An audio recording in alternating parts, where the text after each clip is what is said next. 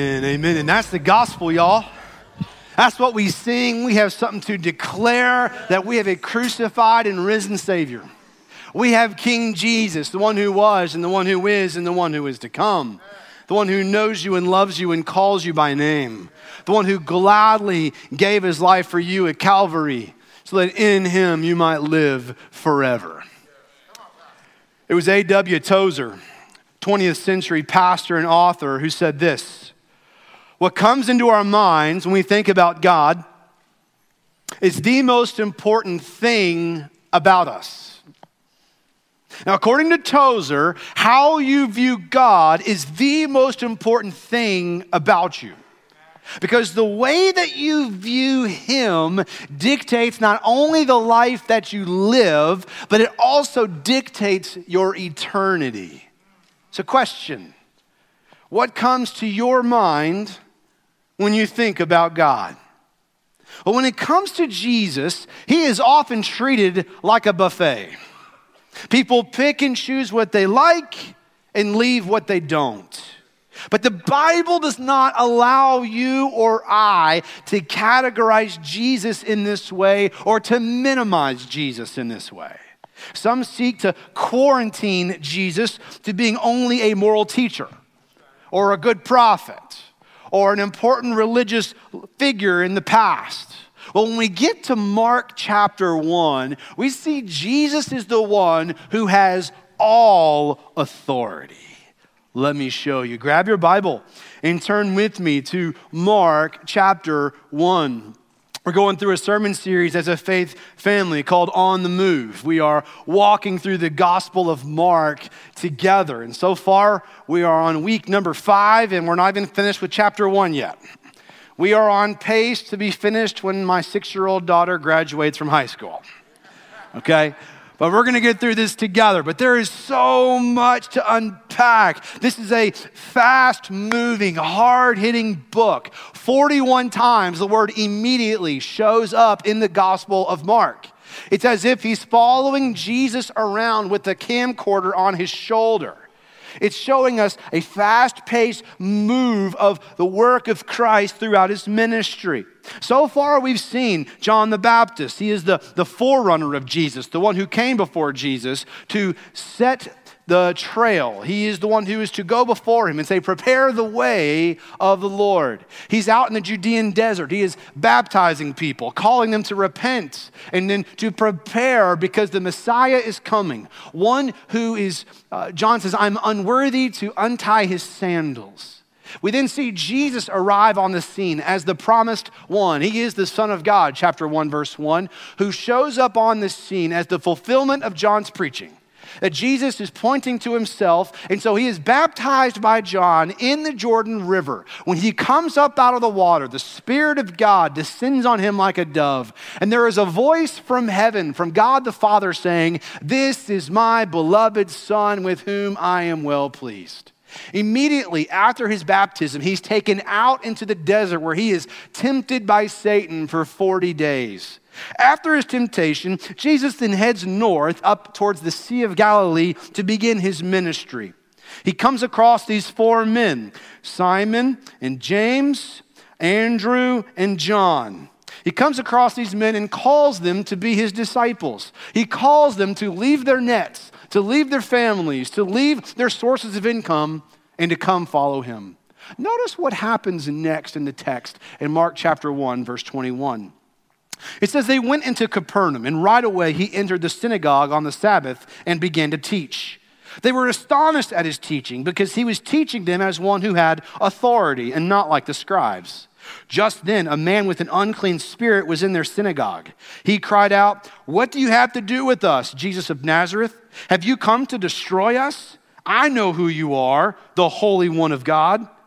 Jesus rebuked him, saying, "Be silent and come out of him." And the unclean spirit threw him into convulsions, shouted with a loud voice, and came out of him. They were all amazed, and so they began to ask each other, "What is this? A new teaching with authority. He commands even the unclean spirits, and they obey him."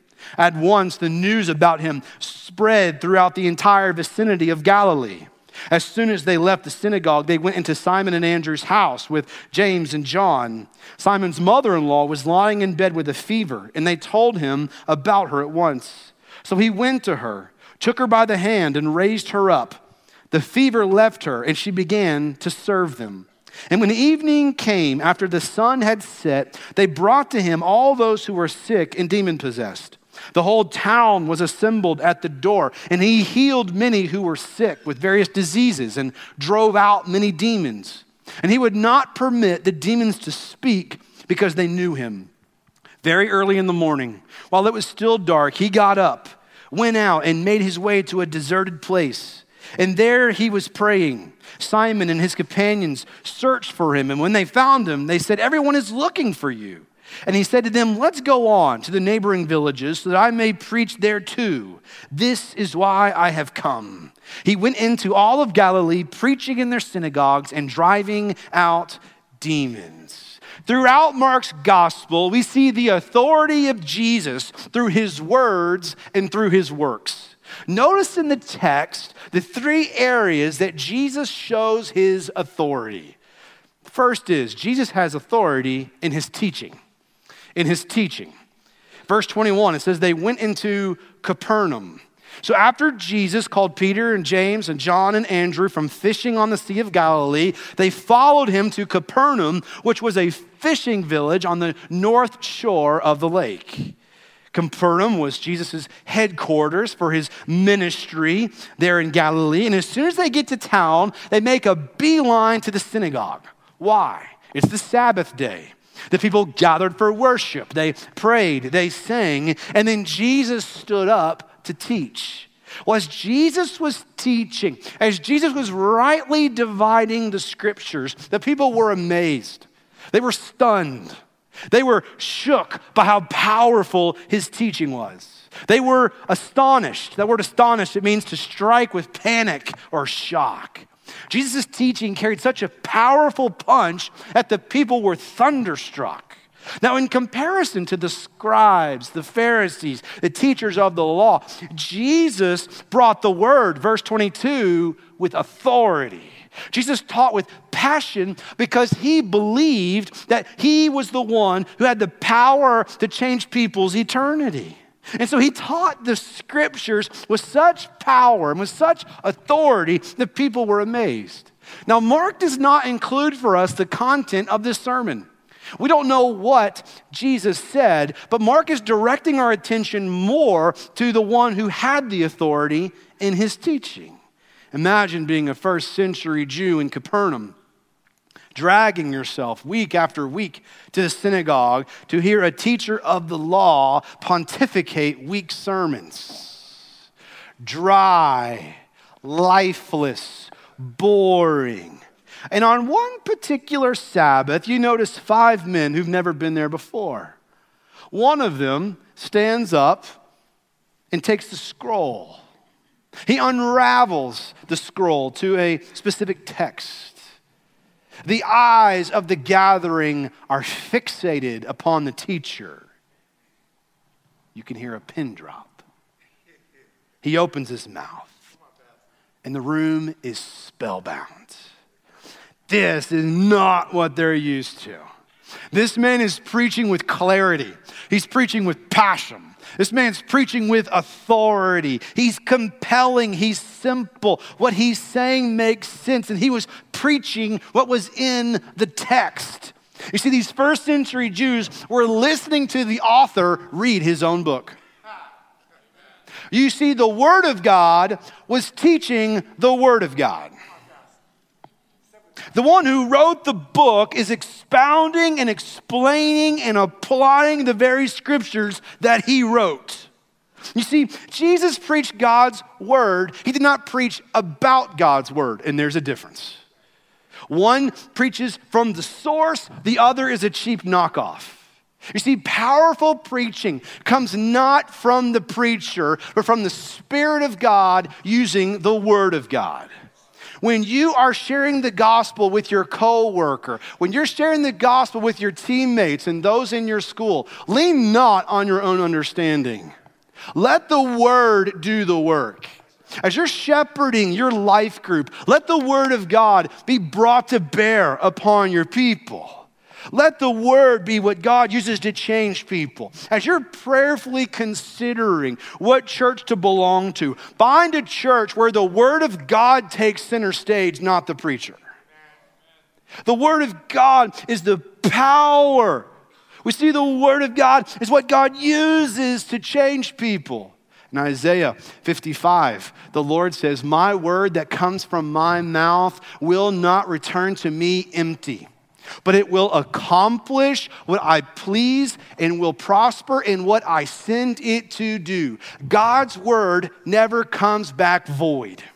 He will take his word and use it how he sees fit to have impact and power on the hearts and lives of people. Paul says in 2 Timothy chapter 3, verse 16, "For all scripture is God-breathed. All scripture is inspired by God and is profitable for teaching, for rebuking, for correcting, for training in righteousness, so that the man of God may be complete for every good work." In fact, Paul goes on to say a few verses later in chapter 4, verse 2, he says, "Preach the word." The word of God is the power of God, and we see Jesus in Mark chapter 1 bringing the word with authority. Beloved, one of the primary marks of a healthy church is expository preaching. It's when the pastor explains the meaning of the passage of Scripture and then applies it into the lives of the people. The preacher is not an entertainer, but one who equips his people. He's not to be a comedian, but a herald of God's truth.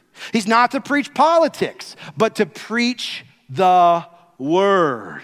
You see, powerful preaching comes from bringing God's word to bear upon God's people. That's what we see Jesus doing here in Capernaum in Mark chapter 1. So we see the authority of Jesus in his teaching. But I want you to see, secondly, that Jesus has authority over demons. As Jesus is teaching, a man in the synagogue with an unclean spirit cries out, "What do you have to do with us?" Notice the us there. This demon is speaking on behalf of many unclean spirits. The power and the authority of Jesus' teaching is shining a light into the darkness. Jesus is exposing evil. Yet notice that these demons know exactly who Jesus is. Because, verse 24, he declares, this demon, Jesus' two natures, his humanity and his deity. Look at the text, verse 24. "What do you have to do with us, Jesus of Nazareth?" His humanity. "I know who you are, the Holy One of God," his deity. You see, demons know exactly who Jesus is, and yet they refuse to submit to him. In James chapter 2, verse 19, James says, "You believe that God is one? Good. Even the demons believe and they shudder." The demons in Capernaum knew exactly who Jesus was, and they trembled in his presence. What about you? Do you tremble in the presence of Jesus the Nazarene, knowing the power and the authority that he possesses as God? In Acts chapter 19, Paul is preaching the gospel and reaching lots of people, and these 7 sons of Sceva, these exorcists, start trying to cast out demons in Jesus' name whom they don't know. And they came forward and says, "We command you in the name of Jesus whom Paul preaches." The demon speaks back to these exorcists and says, "Jesus I know, Paul I know, but who are you?" It says that the man who was possessed by the demons beat these exorcists so badly they went running out of the house naked. Question: do you know Jesus? Moreover, do the demons know who you are? Or would they look upon you and say, "Jesus I know, Paul I know, but who are you?"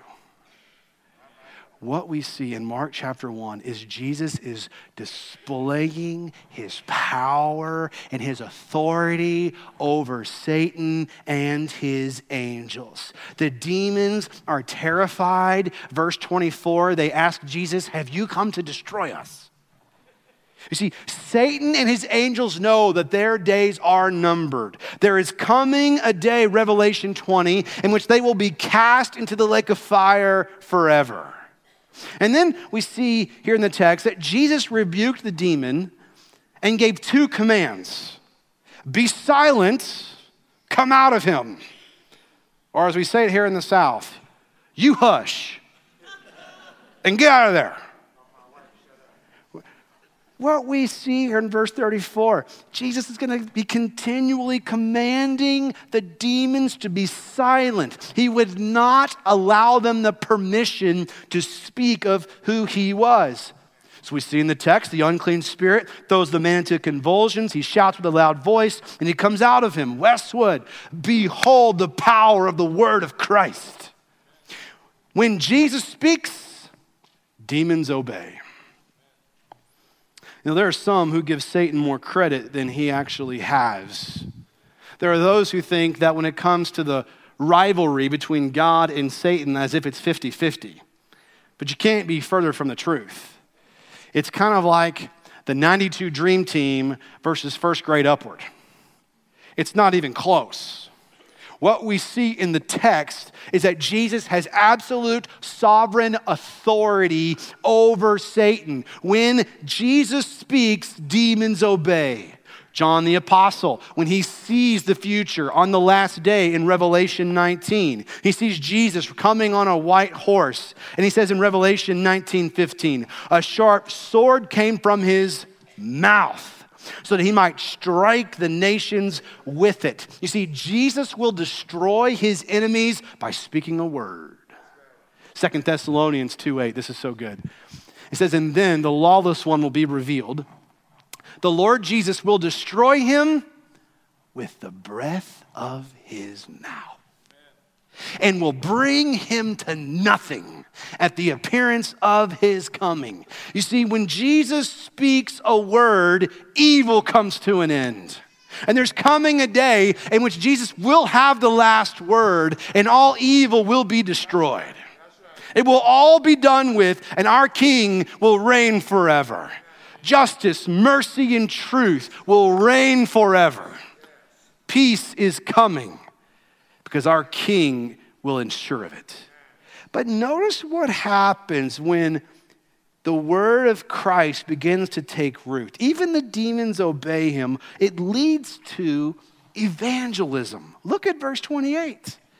At once, the news about him spread throughout the entire vicinity of Galilee.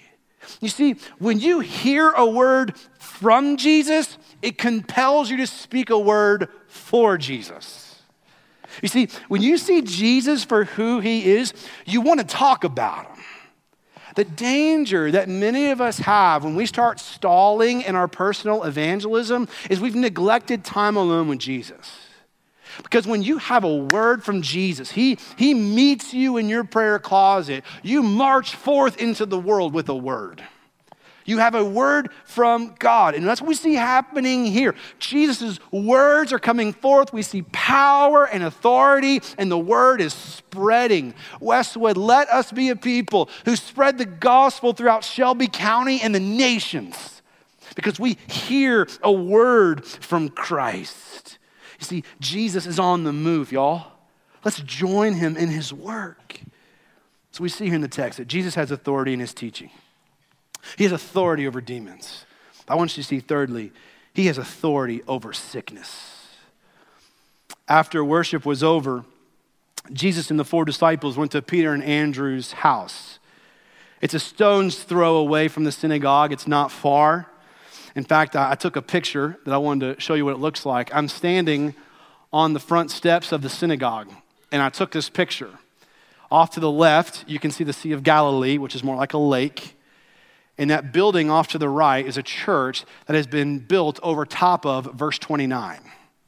That is the location. So it's not far from the synagogue. A middle school quarterback could hit it, okay? This is a close proximity. So it was a short walk, verse 29. And when they get there, Peter's mother-in-law is sick with a fever. She's so sick, she can't get out of bed to host Jesus and provide the Shabbat. Now, the Shabbat is a traditional Jewish meal that is provided on the Sabbath on Friday nights. My mom tells me stories about my grandmother. My mom grew up in a small town in Kentucky.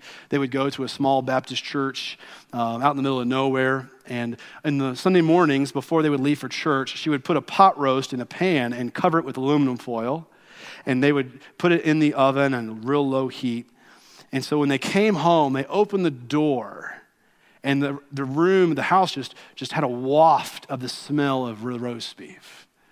And then for dinner there at that lunchtime, she would make the baked biscuits with the butter and the homemade strawberry preserves, the vegetables, a little bit of peach cobbler with ice cream on top, sweet tea, a little bit of coffee. Are y'all getting hungry? Okay. Sometimes the pastor would come over with his family and get to eat with the family.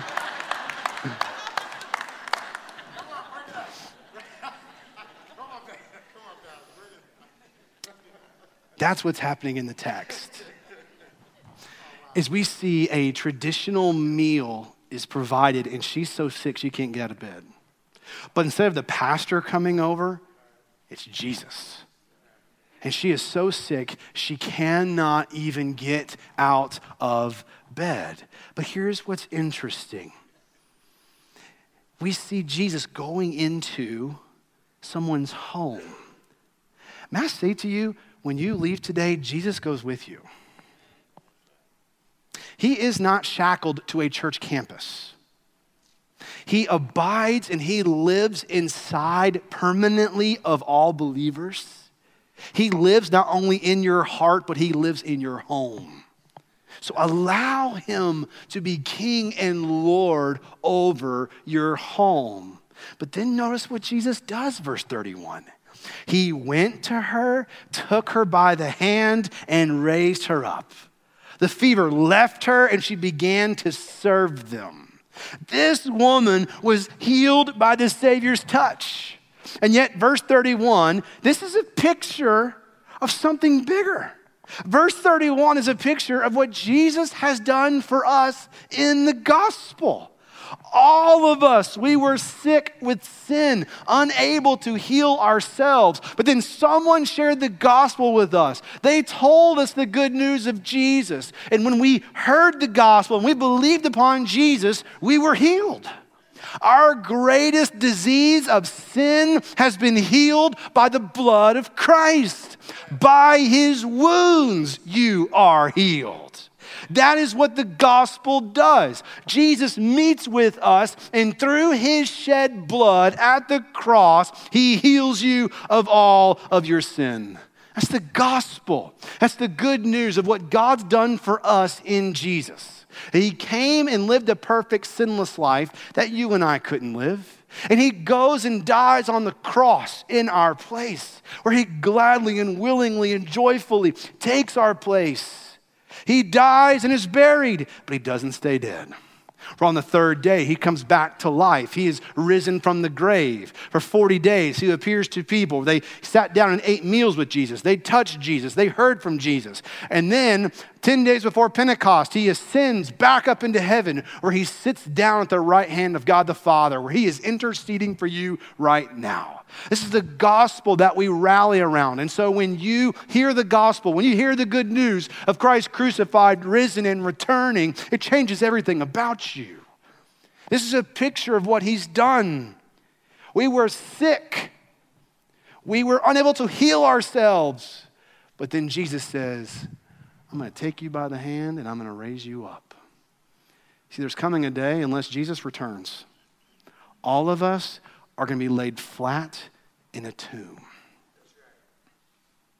And there, our bodies will wait. And then Jesus is going to come.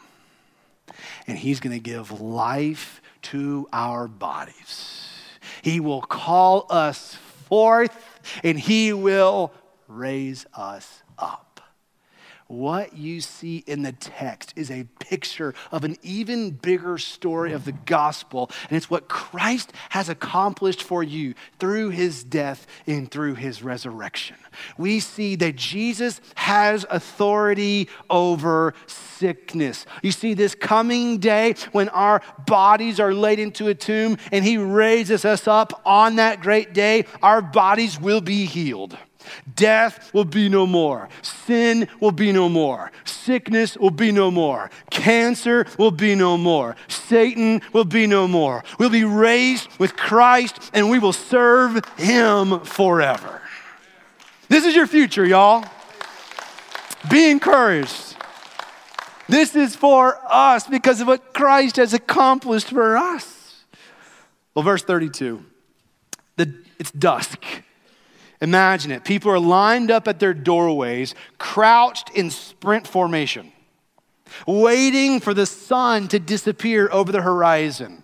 For when the sun goes down, the Sabbath is over. The sun disappears, and it's an all-out blitz to see Jesus. The Sabbath is over, verse 32. All the sick and demon-possessed were brought to Jesus. The entire town shows up, verse 33. They're lined up around the block wanting to experience healing. The deaf begin to hear. The mute begin to shout. The paralyzed begin to dance. The sick begin to sing. And the lame begin to run. Oh, this is a sight to see, y'all. This is the healing of Jesus. And yet it's also a foretaste. It is a preview of the coming new kingdom. KB says it well from the 116 Click. He says, tell the paraplegic he gonna dance. Tell breast cancer that she won't end. Tell racism that he gonna end. Because what he doesn't heal now, homie, he going to then. There's coming a day in which we're gonna be healed. And it's all because of Jesus and his shed blood. Yeah, notice in the text where Jesus gets his power. Look at verse 35. Very early in the morning, it was still dark. He got up, went out, and made his way to a deserted place, and there he was praying. So as ministry is increasing, as life is getting busy, Jesus got alone with his Father in prayer. Now, the tendency for you and the tendency for me is that when life gets busy, we neglect our time alone with our Father. This must not be, y'all. For many of you, you need to go home and shut the closet door and get on your face and you spend time with your Father. You spend time alone with him because that is where you find your power. You see, if Jesus took time to be alone with his Father in prayer, how much more should we who follow him? 3 times in the Gospel of Mark, we see Jesus getting away from the disciples and the crowds just so he could pray. Here in chapter 1, we see it later in chapter 6 before he walks on water, and later on in chapter 14 before he suffers in the Garden of Gethsemane. Jesus got alone to be with his Father, to seek his face. But Kenneth, I'm too busy. I got too much going on. I got kids and work and ball practice. You're too busy to spend time with the one who gives you a beating heart? Do not neglect spending time alone with your Father. He loves to hear you pray, to seek his face. And that is where you will find your power. But ultimately, Jesus' purpose was not to heal the sick. It was to rescue sinners from judgment. You see, the disciples, they're looking everywhere for Jesus because verse 37, the people are looking for him. So these 4 disciples, they're thinking, hey, Jesus, let's strike while the iron's hot. We've got some serious ministry momentum here, Jesus. Let's get back to Capernaum. Let's start healing people and let's make things happen. But Jesus has a bigger vision than just healing people in Capernaum. He wants to go, verse 39, and impact all of Galilee. So what Mark is driving home, verse 39, is what's happening in Capernaum is not a one and done event, but the beginning of a continuous work of casting out demons and healing the sick. You see, Jesus, his ultimate purpose was not to heal the sick, but to rescue sinners from judgment. Jesus did not come primarily to heal people physically. He came to heal them spiritually. He came to provide salvation for any who trust in him. You see, for Jesus, healing displayed the compassion of God, but was ultimately pointing to the gospel of God. The miracles were given to authenticate the gospel message. You see, the gospel points us to Jesus, who humbled himself to the point of death, even death on a cross. And before he ascended back up into heaven, he said this in Matthew 28, "All authority in heaven and on earth has been given to me." So, question for you. Are you submitting all of your life to the authority of Jesus? In fact, that's the impact point, the challenge, the one thing, the task we're calling you to do. Submit to Jesus' authority over all of your life. Is there anything you're saying, no, this is mine? It could be in your marriage. It could be in your finances. It could be your career. This morning, would you posture your heart low before the Lord? And would you submit to his authority and say, Jesus, I surrender all that I have and all that I am to you. You see, what you think about God is the most important thing about you. It dictates not only how you live, but where you're going to spend eternity. So this morning, let's get low. Let's submit to the authority of Jesus. And it begins by turning from your sin and looking by faith to a blood-stained cross and an empty tomb. Let us pray.